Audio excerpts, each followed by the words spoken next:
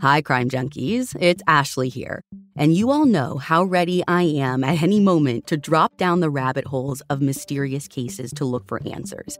And there's actually one right now that I cannot stop spiraling about, with more rabbit holes than I can count. In this season of Counterclock, investigative journalist Delia D'Ambra begins investigating Doug Wag Jr.'s mysterious death after he was found struck on a strip of railroad tracks.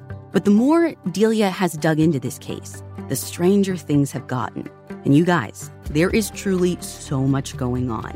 A string of mysterious deaths, a bank robbery gone wrong, conspiracy, corruption, and it may all be connected. You can binge all of Counterclock Season 6 right now in the Crime Junkie fan club, or you can listen to new episodes weekly wherever you get your podcasts. From your morning podcast to your afternoon playlist, we know you personalize your entire day. That's why State Farm helps you personalize your insurance with the State Farm Personal Price Plan. It offers coverage options that help protect what you care about most at an affordable price just for you. Like a good neighbor, State Farm is there. Prices vary by state. Options selected by customer. Availability and eligibility may vary. For years, I just dreaded going to the dentist. But at Advanced Dentistry, I don't have to. First and foremost, they want you to feel comfortable when you walk in. Like, you'll feel it. Whereas in the past, I might have gone into the dentist and thinking, I might feel some pain at some point. But with IV sedation, it can be something that you don't dread. If you've been avoiding the dentist because of fear, worry, or just not wanting to be judged, you're not alone. Visit NoFearDentist.com to learn how IV sedation can change your life. Ready for an amazing deal? BreezeLine's fiber-powered internet starting at $19.99 per month offers the reliability you deserve and security you can trust. Whether you're streaming, gaming, or working from home, we've got all your needs covered with speeds up to 1 gig and our 2-year price lock guarantee. This deal gets even better with 2 free months of internet, free equipment, and free Wi-Fi your way to protect against cyber threats. Act now. Terms and conditions apply. Offer expires July 8th, 2024. Learn more at breezeline.com. Hi, Crime Junkies. I'm your host, Ashley Flowers. And I'm Britt. And the story I have for you today is one that's playing out right now. And in fact, it's been playing out for the last 45 years. Ever since the brutal murder of 4 people in a small town Florida furniture store on the day before Christmas, 1975. This is the story of Tommy Ziegler.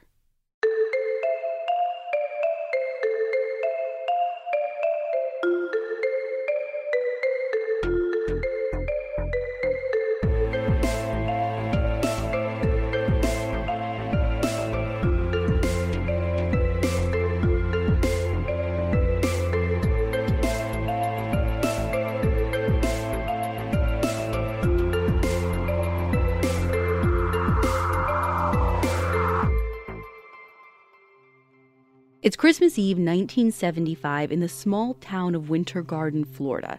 And anyone not still busy doing their last-minute shopping is either getting ready for church or spending some time with friends and family at holiday parties. And according to a 1986 series by Jenny Hess for the Palm Beach Post, that's exactly what a bunch of the town's officials are doing. They're at this, open house get-together kind of thing at the home of a local civil attorney and judge named Ted Van Deventer. Wait, an attorney and judge? I didn't think you could be both. Well, you can, according to Philip Finch's book, Fatal Flaw, which says that Ted is both a local attorney and a municipal judge for 3 local communities nearby. Sometime around 9:15 p.m., in the middle of all these festivities, the phone rings. When Ted picks it up, he hears a frantic but familiar voice on the other end of the line. It's a client of his named Tommy Ziegler. And right away he says, "Ted, I'm hurt."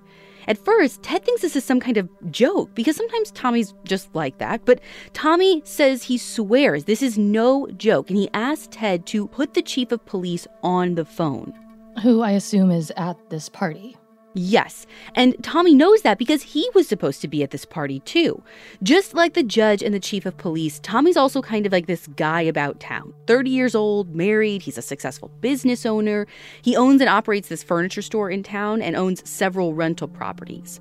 But instead of sipping champagne like he was supposed to that night, Tommy tells the chief of police that he's at his store and that he's been shot, and that the chief needs to get down there right away.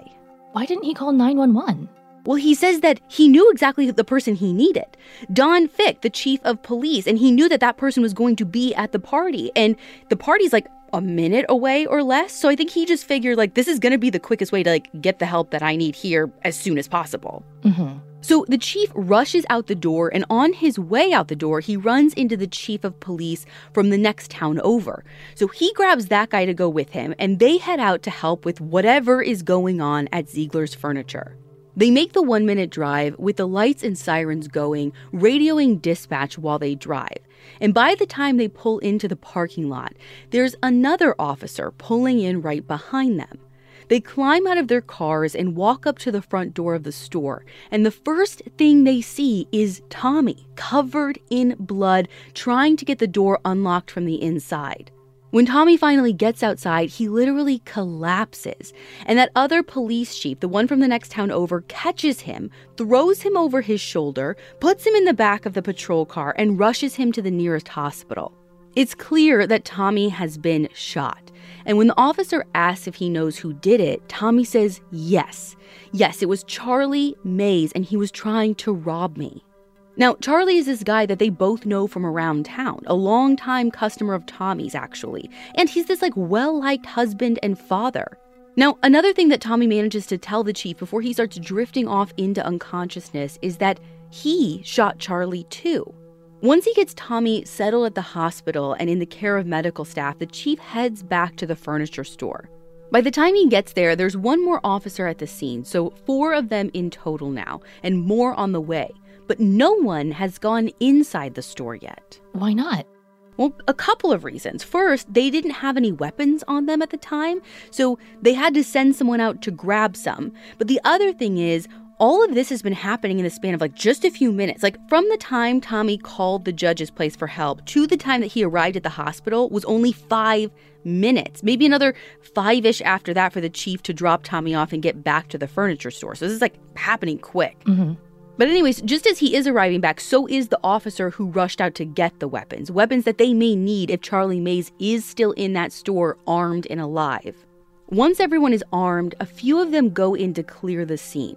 The whole building is pitch dark and dead quiet. They yell for Charlie, but they don't get any answer. Now, normally the store has lights on, even when it's closed. Just the kind that show the merchandise on display in the windows, stuff like that. So they try and flip the lights on, but nothing happens. Using flashlights, they weave in between chairs and tables and lamps in the showroom looking for Charlie. They're maybe 3/4 of the way into the store, heading toward the back warehouse area when they spot a man laying face down in a huge pool of blood. Right away, they think that they got him. But as they get closer, they realize this for sure isn't Charlie, because Charlie is black and whoever this man is white. They can see a number of injuries to the man's face as well as a bullet wound to his head. So they call for Charlie again, and again they get no response. They keep walking, and they're only a few steps away from where they found that first body when they see why Charlie hasn't been responding. Charlie is dead. They can see serious injuries to his face and blood everywhere, all around him. It's on his clothes, and it's dried on the bottoms of his shoes. There's a piece of black metal lying near Charlie's right hand, money coming out of his pants pocket, and a cash box not far away. They keep walking through the showroom floor up towards the front of the store where the customer service desk is and the office. And on the way, they find another body, an older white woman lying dead amid the living room furniture. As they keep moving their way through the store, they finally get to the service desk. Behind it is a back office, but when they peek inside, they find it empty. And aside from some damage to the door, nothing seems out of place. Then they sweep their flashlights through the little employee kitchen right next to the office. And that's when they see another body lying in another huge pool of blood. It's a younger woman, flat on her back, eyes wide open, a bullet wound just behind her ear. Do they know who any of these victims are? No, none of the first responding officers can ID anyone but Charlie. And is Tommy in any kind of shape to be able to help them right now, or no? Well, he's in surgery at this point, so no. But at like midnight, the medical examiner finds one of Tommy's employees, actually brings him through the crime scene to see if he can identify any of the other 3 victims. And in the podcast series Blood and Truth from the Tampa Bay Times, this employee talks about walking carefully from the front door to the first body, then the next, paying really close attention to where he stepped, even where he looked. And it turns out he knows exactly who the other 3 victims are. It's such a nice perk to have the flexibility to work in all sorts of places. But working on the go seamlessly requires a strong network, which is why you should check out T-Mobile. They're America's largest and fastest 5G network. Plus, they also cover more highway miles with 5G than anyone else. And that's been great for me especially because these last few months, I've been doing a lot of on-the-ground reporting with our team, from northern Wisconsin to Utah to the middle of nowhere, Indiana. No matter where I go, I'm able to stream, make calls, or get those case-altering DMs from sources, which that's my favorite part. With T-Mobile, you'll be covered in more places with the 5G speed you need for your life on the go. Find out more at T-Mobile.com/network today. Coverage not available in some areas. Fastest based on median overall combined 5G speeds, according to analysis by Ookla of Speed Test Intelligence Data Q3 2023. See 5G device coverage and access details at T-Mobile.com.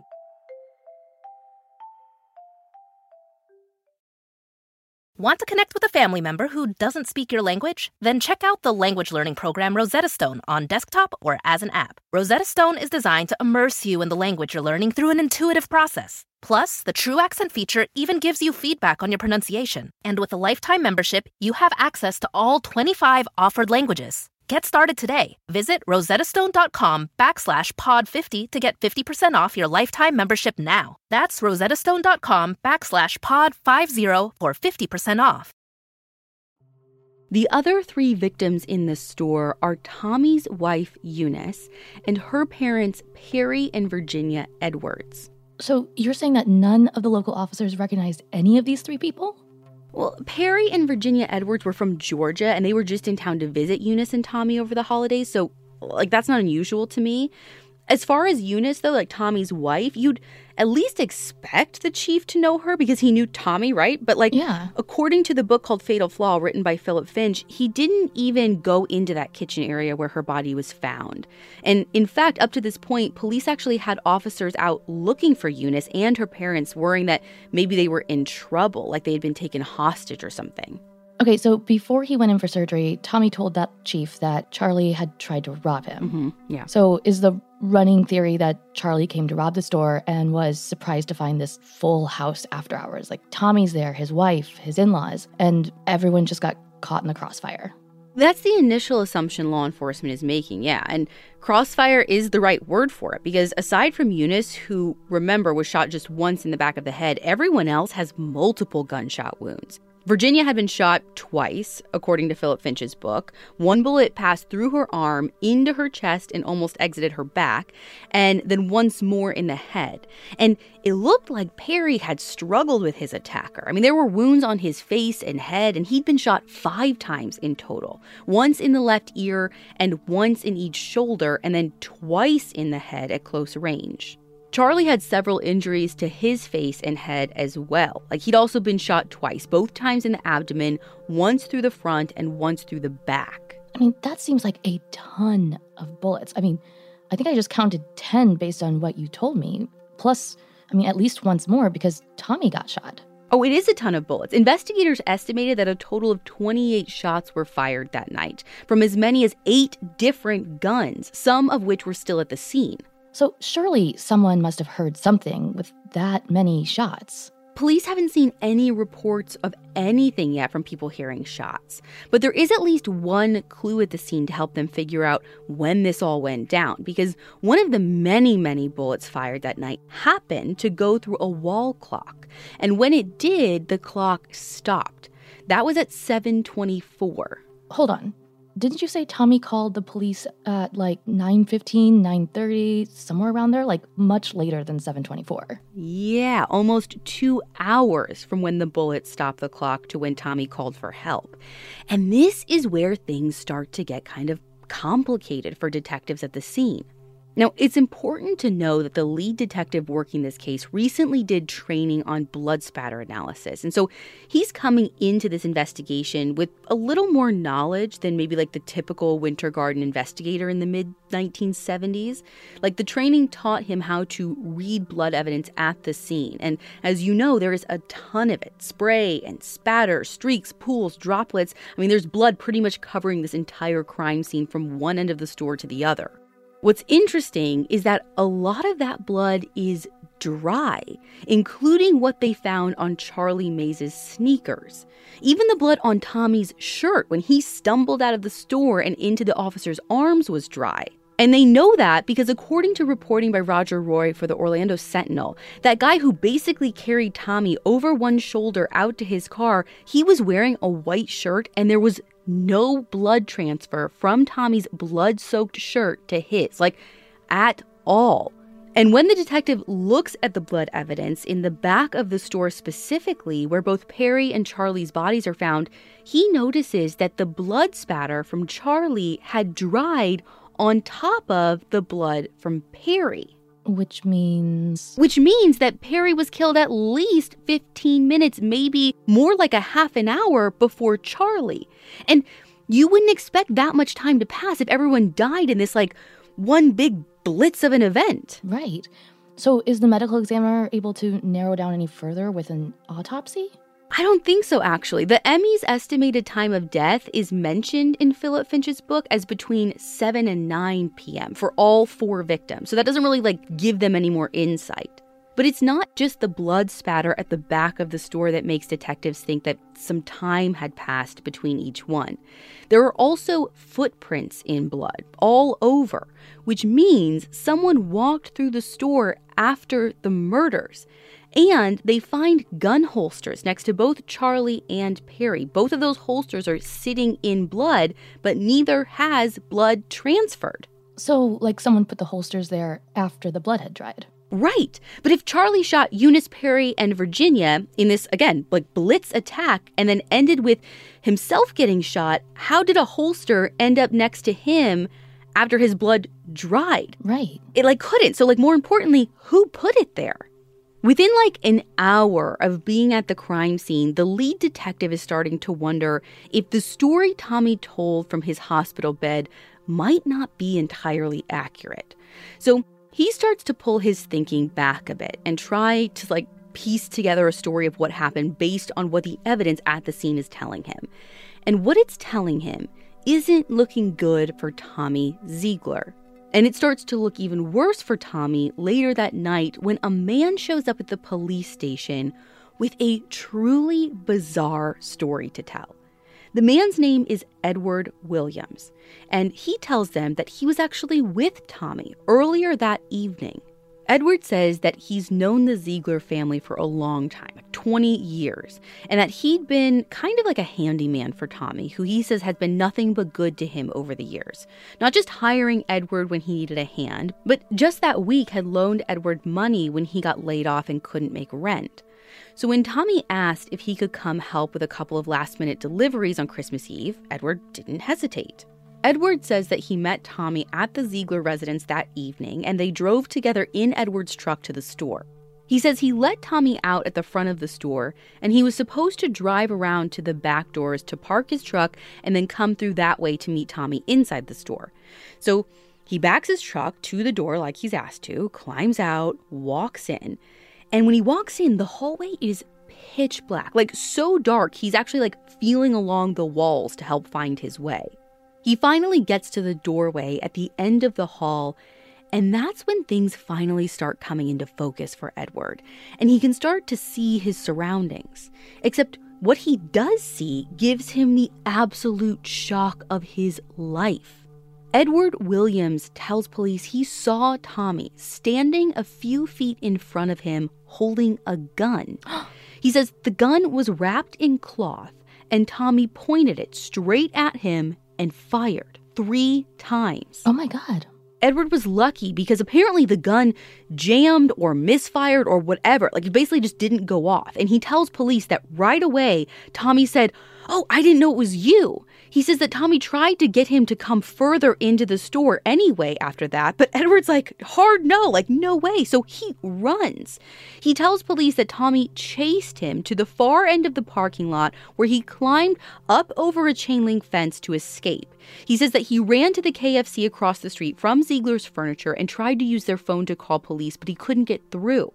He tells police that he flagged down some friends who drove him to pick up his other car that was in the shop for repair, and he drove straight to the police station. So what time was this? Well, Edward showed up at the station sometime around midnight, but he says that this whole scene went down with Tommy in the store sometime around 8:40-ish, but he doesn't know for certain.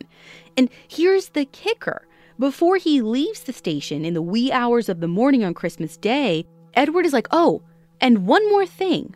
By the way, I have the gun." Like, the gun, the one he says that Tommy tried to kill him with. Wait, why does he have the gun? I thought you said he ran and jumped a fence and went to KFC or something. Well, Roger Roy's piece in the Orlando Sentinel says that at some point during that altercation, apparently Tommy tried to give Edward the gun to, like, show him he wasn't going to hurt him. Like, "I swear I'm not going to hurt you here. Just, like, take this, come into the store. You can have the weapon, whatever." And Edward says that he didn't really think about it at the time. He just, like, shoved the gun into his pocket and bolted. So police collect the gun as evidence along with the clothes and shoes Edward was wearing. And nothing about the fact that he has this possible murder weapon, really. That doesn't make police wonder about him or his story at all? Apparently not. In fact, no one really challenges any part of Edward's story. They just kind of take his statement, gather the gun, gather his clothing as evidence, and kind of move along. But here's the thing, that gun isn't just a possible murder weapon. That gun is the murder weapon, the one used to kill Virginia and Perry. Did he mention anything about either Virginia or Perry or any of the victims in his statement to the police? Not as far as I can tell. All he talks to police about is this exchange that he had just with Tommy and the gun before he ran. He doesn't say anything about seeing or hearing any other gunshots except for those 3 shots that he says were directed at him and ended up being misfires. But Edward does mention that he saw what may have been blood stains on Tommy's pants and more blood sprayed on his face. Now, Edward isn't the only person who had a strange interaction with Tommy that night, because right around the same time police are taking his statement, another man comes forward to say that he has information about what happened at the store. Unlike Edward, the man is taken directly to the crime scene to speak with detectives leading the case. His name is Felton Thomas, and he says that he was with Charlie Mays that night at Ziegler Furniture.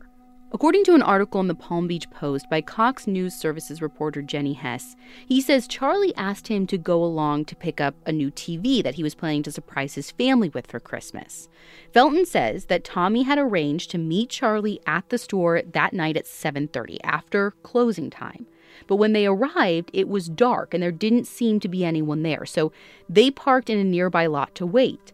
Felton tells them that he and Charlie talked for a bit, and then a man pulled up next to them and asked them to get in his car to go for a ride. And this is Tommy, I assume. Well, Felton says that he didn't actually know the guy at all, but says that Charlie introduced him as Ziegler's and said that he owned the store, so he assumed that it was the guy that they'd be planning to meet. Anyway, Felton says that they drove out to an orange grove and stopped, and then the guy asked Charlie and Felton to try out a few guns for him. Guns that were in a paper bag on the floor of the car. I'm sorry, what do you mean try out a few guns? Well, according to a transcript of the police interview that I read in Philip Finch's book, Felton tells the investigators that, quote, he wanted our opinion about seeing whether they were good guns accurate guns, end quote. The documentary goes a step further and says that Tommy was supposed to be testing them so he could sell them. So anyway, Charlie grabbed one and fired 3 or 4 shots out the open window, and then Felton says that he grabbed another and fired 1 shot. And nothing about this seemed weird at all. Like going out to fire some strange guy's guns in an orange grove on Christmas Eve. Yeah, just hang on. There's more. Oh, Lord. So after they fired the guns, Felton says that they left and went back to the store. And once they got there, Tommy asked him to pull the switch on the electrical box outside the store, like the main breaker switch that powers the entire store. So Felton says he did that, and then they all went back to where Charlie had parked his van, which is on the other side of the fence from the store. Then he tells investigators, Tommy said, "Oh, what the hell, I'll just crack a window." So then he jumps over the fence into his own store parking lot, picked up a metal pipe, and swung it against one of the store's back windows. So he broke the window to his own store? Yeah, that's what he said. Felton tells him that Tommy was saying he didn't have the store key with him at the time, but still wanted to give Charlie the TV so he could have it Christmas morning, I guess, and didn't want to wait, didn't want to go back, whatever. But I guess at this point, Charlie was like, yeah, no thanks. I don't need it that badly. For you to break your own window, this isn't making sense. So Tommy said, fine, let's go back to my house and get the key, which then they did, and on the way back to the store, Tommy handed Charlie a box of bullets and asked him to reload the gun. Felton says that once they got back to the store, Tommy tried to get both him and Charlie into the store with him so they could pick up the TV. But Thomas says, by this point, with everything that's happened, he is getting, all of the bad vibes. Yeah. So he's like, you know what, hard pass. If Charlie wants this TV so bad, go ahead. You guys go do it, but I'm out. He can get it for himself, right? I'm peacing out. Exactly. And when Tommy and Charlie went in, he left. So I can't understand, I don't know if these stories are too unbelievable to be true or too unbelievable to not be true, you know? I know. Well, and police just don't take Edward and Felton at their words entirely. Here's the thing, because I think they're thinking the same too. They actually send a team out to the orange grove where Felton says that they went to fire those guns. And wouldn't you know it, they find a spent bullet right where Felton said it would be. And it matches one of the guns that was at the store that night. Stay connected this winter with this unbeatable deal from BreezeLine. Get reliable, fiber-powered internet for just $19.99 per month with all-in pricing for 2 years. But that's not all. Your first month is on us. This deal gets better with a free modem and installation, along with free Wi-Fi your way whole home coverage. Safeguard your network from cyber threats and keep all your devices connected and secured with this amazing offer. Act now. Terms and conditions apply. Offer expires March 3rd, 2024. Learn more at breezeline.com.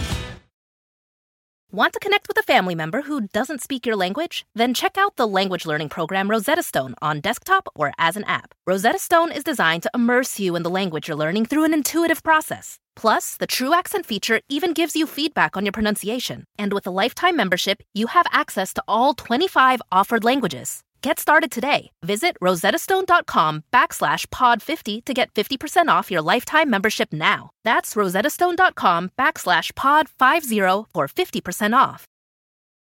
By the time the sun rises on Christmas morning in Winter Garden, police already have a solid working theory of what happened inside Ziegler Furniture the night before. And things have only gone from bad to worse for Tommy, who is still recovering at the local hospital, because police no longer think he's the victim of an armed robbery. He is now the prime suspect. Okay, so what is their working theory of what happened? Well, based on evidence at the crime scene and those 2 witness statements, here's what investigators think happened that night. Tommy and his wife arrive at the store together sometime between 7 and 7:15, planning to get there a little ahead of her parents, who are planning on meeting them to pick up a new chair. Tommy then kills Eunice pretty much as soon as they get there, taking her by complete surprise with 1 bullet to the back of the head. Perry and Virginia then get to the store between 7:20 and 7:25. They are not caught by surprise, though. Virginia runs, but ultimately Tommy catches up to her and shoots her.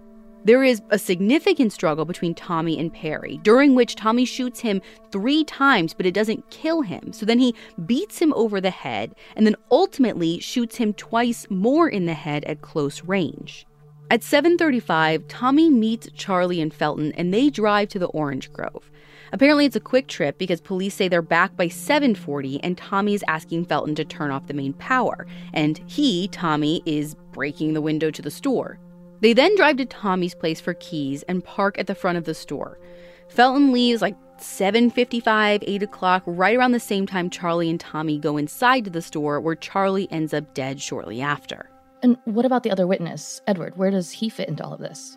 So police think that after he killed Charlie, Tommy goes back to his house to meet Edward, and they drive in Edward's truck to the store and park in the back lot. Based on Edward's statement to police, Tommy tries to kill him between 8:40 and 8:50. Then at 9:18, that's when Tommy calls the judge's Christmas party and asks the police to come, help him. Okay, but I guess what I don't get is why bring Edward into this at all? Yeah. If you're going with the police's theory and Tommy did this, why go out of your way to bring in another person into this whole narrative? I mean, you have the guys you want to set up for it. Why go through the trouble of leaving this crime scene for someone to discover on accident? You're potentially covered in evidence just to go lure another person there? This is the part of the story that, drives me nuts. The only thing that I can think is that based on Felton's statement to police, he wasn't planning to be with Charlie at the store that night. He was just hanging around a bonfire when Charlie rolled up in his van on Christmas Eve and was like, hey, just come for a ride with me. So by his own admission, he was an unplanned extra in this whole thing. Okay. But Edward had a plan to meet Tommy to make deliveries that night. So my only thinking is that if Tommy did stage all of this, he knew it would be hard to pin maybe on one person. So he could have been thinking that he needed 2 perpetrators. So the police's theory is that Tommy arranged for 2 different people to meet him in 2 different places at the same time so he could pin it on both of them. Oh my gosh, I have so many questions. But exactly who is thought to have shot Tommy then, and when? Well, police think that Tommy shot himself with one of the many other guns at the scene to make the robbery story more believable. And in the police's theory of events, this happens after Tommy calls for help at 9:18. And that's when they think he's making the whole thing look like a robbery gone sideways. Right. Okay, and do police have a theory as to why Tommy did all this? That takes investigators some time to figure out. I mean, on the surface, there's honestly no good reason for Tommy, who seemed to have a pretty great life, to want to kill his wife and her parents. Everyone who knows Tommy says that he and Eunice were happily married. They were, this beautiful young couple. His business was doing great. In fact, Tommy's worth about $1 million at this point, so money isn't an obvious motive either. That is, until police search Tommy's office. And there, they find 2 life insurance policies totaling $500,000 for Tommy's wife, Eunice. Both of them purchased within the last few months. Okay, but you just said that he had 0 money issues. His business is doing great. So why would he want to kill his wife to draw down on a life insurance policy? I mean, $500,000 is a lot of money, even for someone who has a lot of money. So, the only thing better than $1 million is $2 million. Right. And just because someone looks happily married doesn't mean they're happily married either. Within the first 12 hours of the investigation, police start to hear some rumors. Rumors that cast doubts on the shiny, happy relationship between Tommy and Eunice. Rumors that a well-to-do married businessman would want to keep quiet in 1975. Because they were rumors that Tommy was gay. And that at some point, Eunice caught him having sex with another man. And according to police, Eunice had no plans to keep this a secret. Her only plan was to leave him. And is there any truth to any of that? Yeah, right? The rumors. Investigators hadn't been able to substantiate any of it. But it didn't matter anyway, because even without it, police are able to get an arrest warrant. And on December 29th, this is 5 days after the shootings, they go to Tommy, who is still recovering in the hospital, and place him under arrest. It's not until the following March that the prosecution takes its case against Tommy to a grand jury looking for an indictment. The grand jury hears about the blood evidence at the scene, about the insurance policies, about the rumors that Tommy was gay and that his wife was about to leave him. They even hear from Edward Williams and Felton Thomas, and after 2 days of testimony, the grand jury indicts Tommy on 4 counts of first-degree murder. 42 days after that, the case goes to trial. Oh, wow, that's a really speedy trial. Really speedy. According to Leonora LaPeter Anton's reporting for the Tampa Bay Times, the defense pleads for more time to prepare. I mean, there are hundreds of pieces of evidence to go through, test results still pending from the crime lab, and more than 100 witnesses to testify, some of which came as a complete surprise to the defense right there in the courtroom. The only small victory the defense gets is that the trial is moved to Jacksonville because no one thought that they could seat an impartial jury in Winter Garden. But they definitely didn't get it delayed. The trial starts in June and lasts 3 weeks. And during those 3 weeks, the prosecution tells the jury and the court that Tommy spent months meticulously planning to kill his wife and collect on her life insurance, that he lured his wife and her parents to the store under the guise of shopping for a recliner. Then he shot them one by one, his wife, his mother-in-law, and his father-in-law. The prosecution says that Perry put up a fight, and so Tommy beat him with a metal crank used to roll sheets of linoleum. Then he waited for Charlie to arrive to collect his new color TV for Christmas. He took Charlie and Felton out to the orange grove to make sure their prints would be on the guns, and then he came back and broke the window and cut the power to the store, all to make it look like someone had broken in. He killed Charlie and then went back to his house to meet Edward, brought him back to the store, tried to kill him too, but the gun jammed. And then, I guess, was like, oh well, and walked to the phone at the front of the store to call for help before shooting himself in the stomach and going to wait by the front door for his friend, the police chief, to arrive. The prosecution says that Tommy went to great lengths, planning each step meticulously to frame 2 black men, Charlie and Edward, for killing his wife and her parents during an attempted robbery. And Tommy was counting on his friend, the chief of police, to believe his story without questioning anything and to take his word, the loving husband, the successful businessman, over anyone who happened to get in the way. Okay, so I assume that Edward and Felton both testified at the trial. Yes. And we know about the bullet in the orange grove. Is that pretty much it for evidence? So the prosecution's other key witness is this renowned crime scene expert who supported the investigators' analysis of the scene, with blood evidence specifically. Yeah, the blood spatter on top of blood spatter, like that whole thing. Right. And the expert also testifies that Tommy's shoes match a bloody shoe print left at the scene and that Tommy left a trail of blood from the phone to the front door, but that there was no trail of blood to the phone. Because in their eyes, he shot himself after he had made that call for help to make sure he would survive. Bingo. Now, the prosecution lays out a ton of physical evidence. Fingerprints and shoe prints and guns and bullets and blood-soaked clothes. And among those blood-soaked clothes is Tommy's shirt, which was covered in blood when he arrived at the hospital. Which is to be expected. Yes, but not all of the blood on the shirt was Tommy's. According to an episode of Unsolved Mysteries that aired back in '97, there were 2 blood types found on Tommy's shirt, type O and type A. The type O blood belonged to Tommy, but type A belonged to his father-in-law, Perry. Proof, says the prosecution, that Tommy killed Perry, and specifically that Tommy held his father-in-law in kind of like a headlock, they say, while he beat him with that metal crank.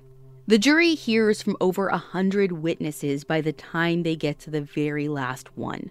Tommy Ziegler himself testifies.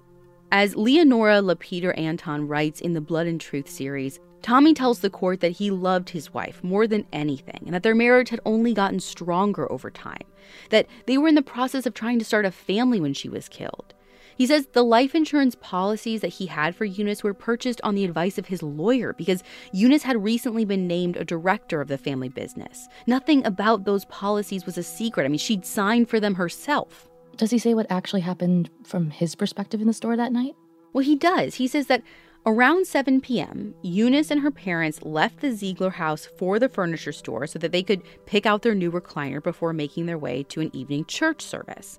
Tommy says that he didn't travel with them because he had already arrived separately with his handyman, Edward Williams. Okay, so Edward was around that night. Yeah, he was. And in fact, Tommy never denied being with Edward that night.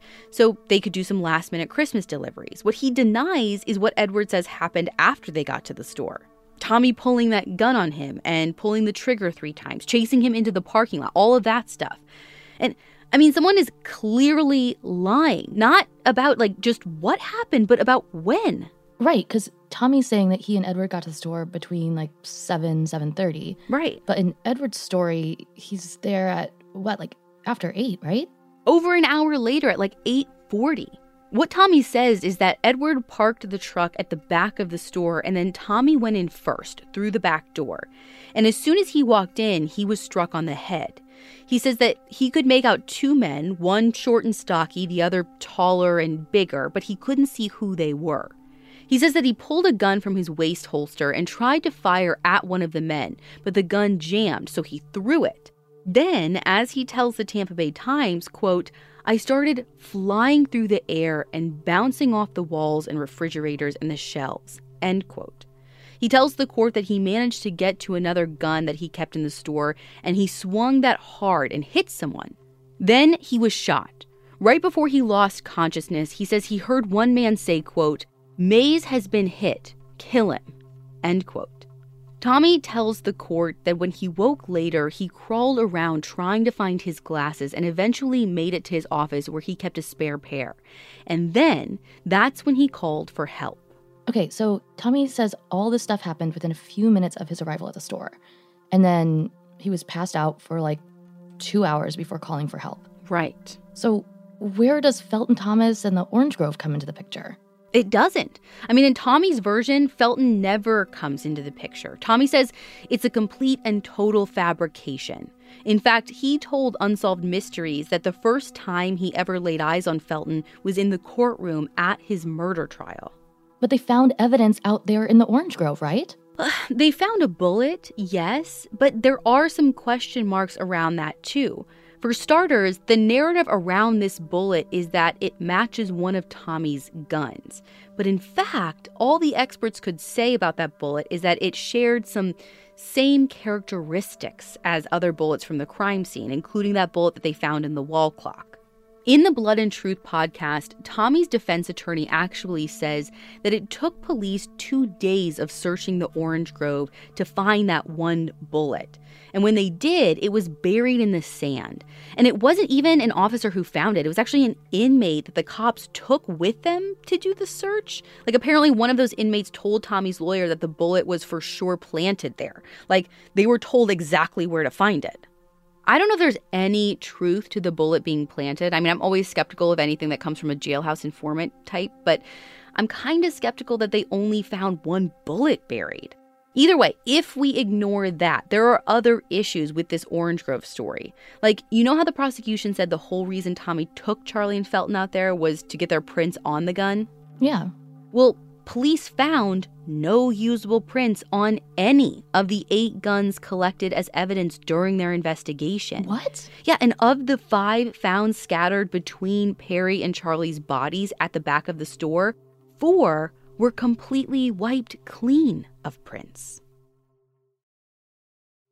Want to connect with a family member who doesn't speak your language? Then check out the language learning program Rosetta Stone on desktop or as an app. Rosetta Stone is designed to immerse you in the language you're learning through an intuitive process. Plus, the True Accent feature even gives you feedback on your pronunciation. And with a lifetime membership, you have access to all 25 offered languages. Get started today. Visit rosettastone.com/pod50 to get 50% off your lifetime membership now. That's rosettastone.com/pod50 for 50% off. The living room is where you make some of life's most beautiful memories, but your sofa shouldn't be the one remembering them. The new life-resistant high-performance furniture from Ashley Store is designed to withstand all the spills, slip-ups, and muddy paws that come with the best parts of life. Ashley Store's high-performance sofas and recliners are soft, comfortable, and easy to clean for more mess and less stress. Shop the life-resistant high-performance furniture in-store or online at Ashley.com. Ashley, for the love of home.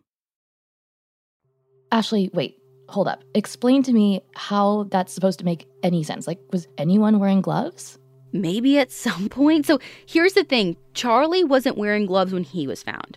And obviously Tommy wasn't wearing gloves when police showed up. That would have been like very weird. Right. But during their initial search of the crime scene, police did find like the very tip of a finger of a latex glove. But the rest of the glove was never found. No, just the very tip of the glove. So explain to me how that fits into Tommy's narrative. Like, Charlie killed everyone, then hid the gloves so well before he died that no one ever found them. Well, this doesn't explain why there are no prints, but I don't think the surgical glove actually had anything to do with the crime. So apparently, Tommy said that he kept surgical gloves, like those latex hospital gloves, in the store to use when polishing furniture. And Jenny Hess's Palm Beach Post coverage states that initially, apparently there was like some kind of stain on that little tip that police thought was blood spatter, but when it was sent for analysis, it was found to be furniture polish. Okay, fine, but doesn't explain why there are no prints on any of the weapons. I mean, some of them actually belonged to Tommy, right? Yeah, of the 8 guns in total, all were presumed to belong to Tommy. But 2 of the 5 found at the scene near the bodies don't officially trace back to anyone.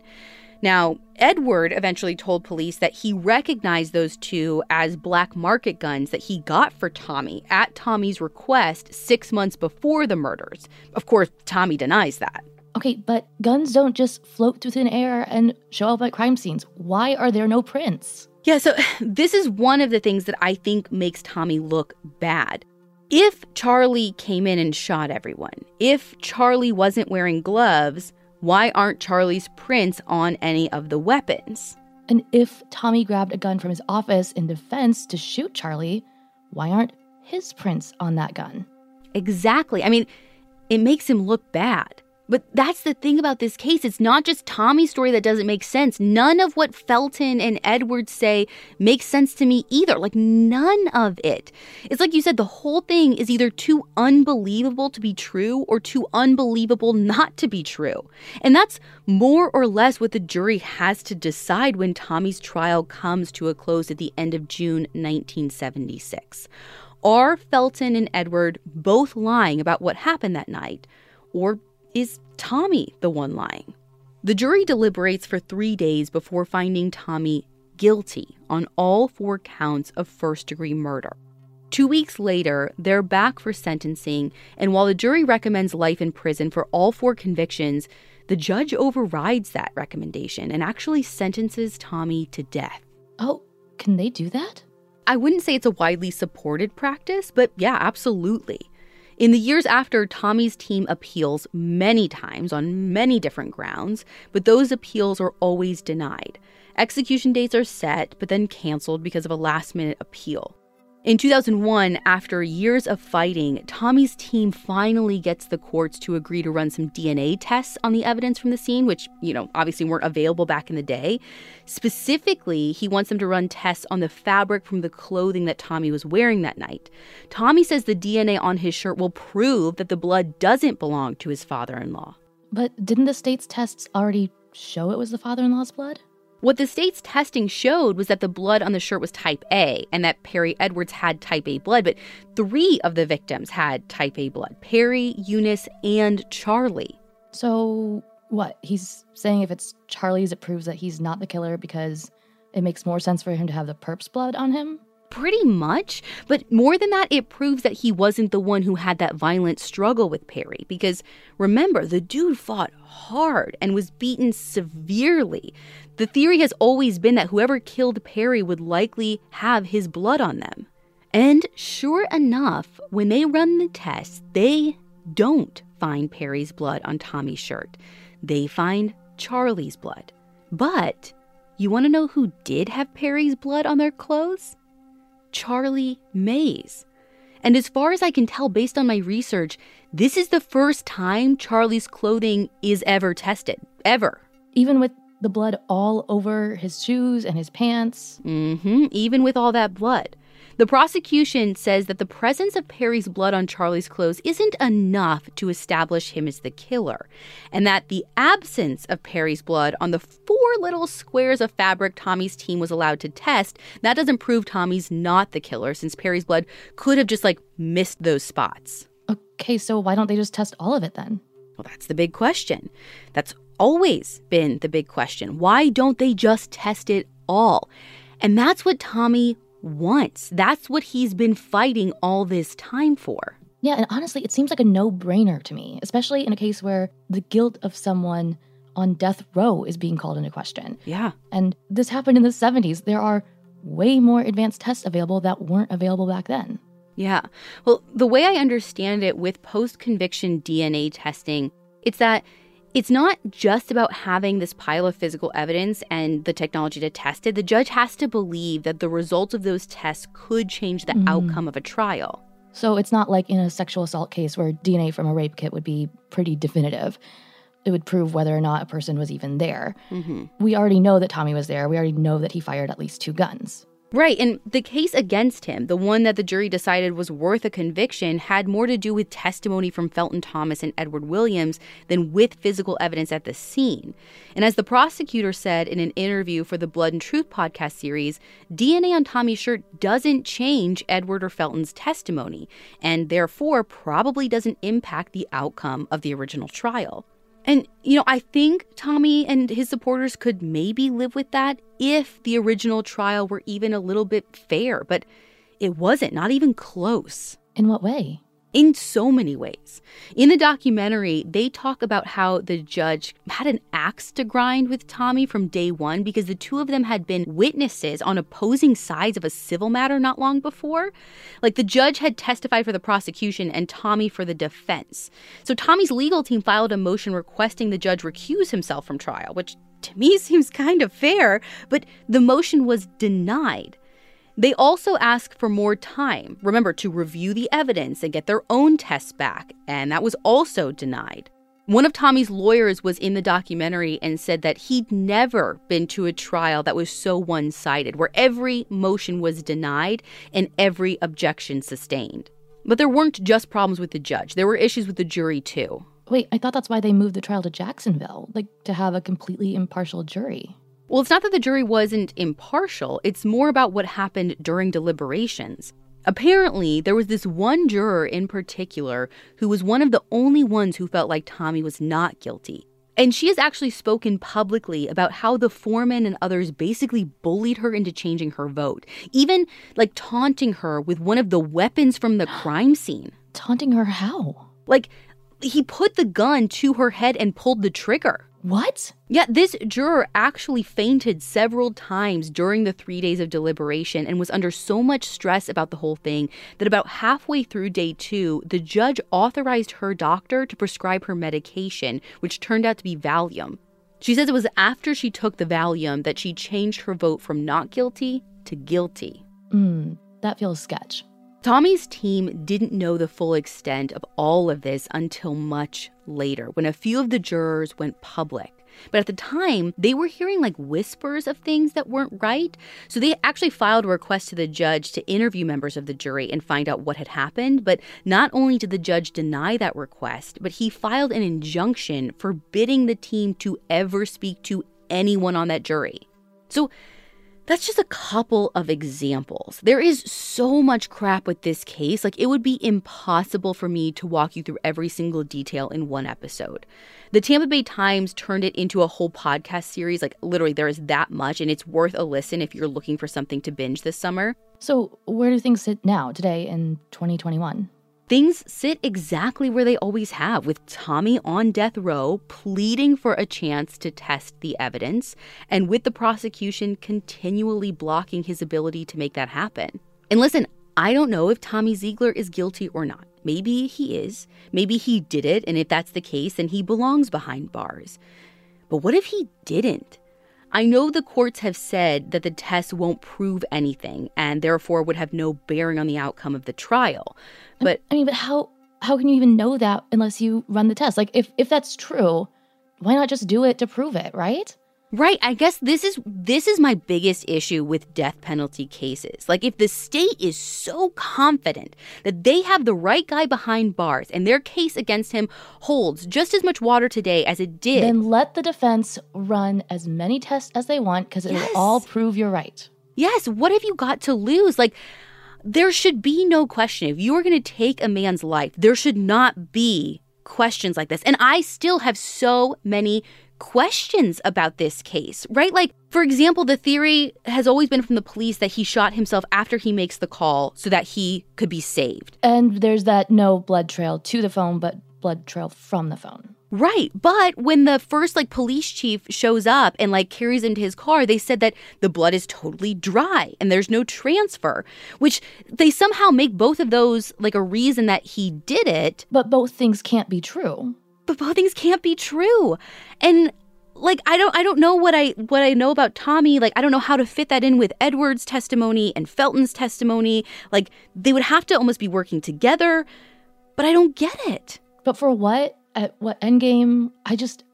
This has me spinning in circles, Ashley. Spiraling. I have been spiraling for weeks over this. And I just don't know what to think. But again, at the end of the day, what is the harm in double checking? Our justice system only works if trials are fair. If you believe his defense team and his supporters and Tommy himself, nothing about his murder trial was fair. And no one can change that. What's done is done, but we can at least start to change it now by giving Tommy's team the chance to test all of the evidence and see what story it has to tell today. Is it the same one that it told all those years ago?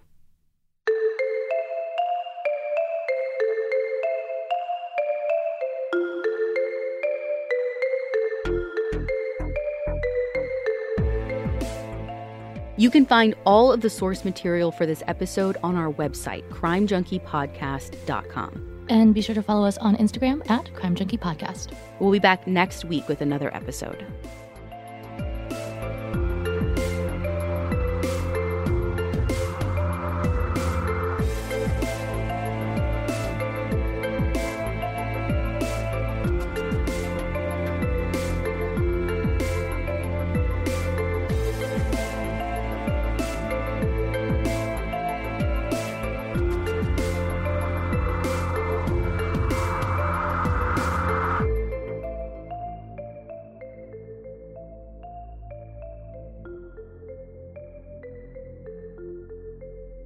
Crime Junkie is an Audio Chuck production. So, what do you think, Chuck? Do you approve? The living room is where you make some of life's most beautiful memories, but your sofa shouldn't be the one remembering them. The new life-resistant high-performance furniture from Ashley Store is designed to withstand all the spills, slip-ups, and muddy paws that come with the best parts of life. Ashley Store's high-performance sofas and recliners are soft, comfortable, and easy to clean for more mess and less stress. Shop the life-resistant high-performance furniture in-store or online at ashley.com. Ashley, for the love of home. You can host the best backyard barbecue when you find a professional on Angie to make your backyard the best around. Connect with skilled professionals to get all your home projects done well. Inside to outside, repairs to renovations. Get started on the Angie app or visit Angie.com today. You can do this when you Angie that.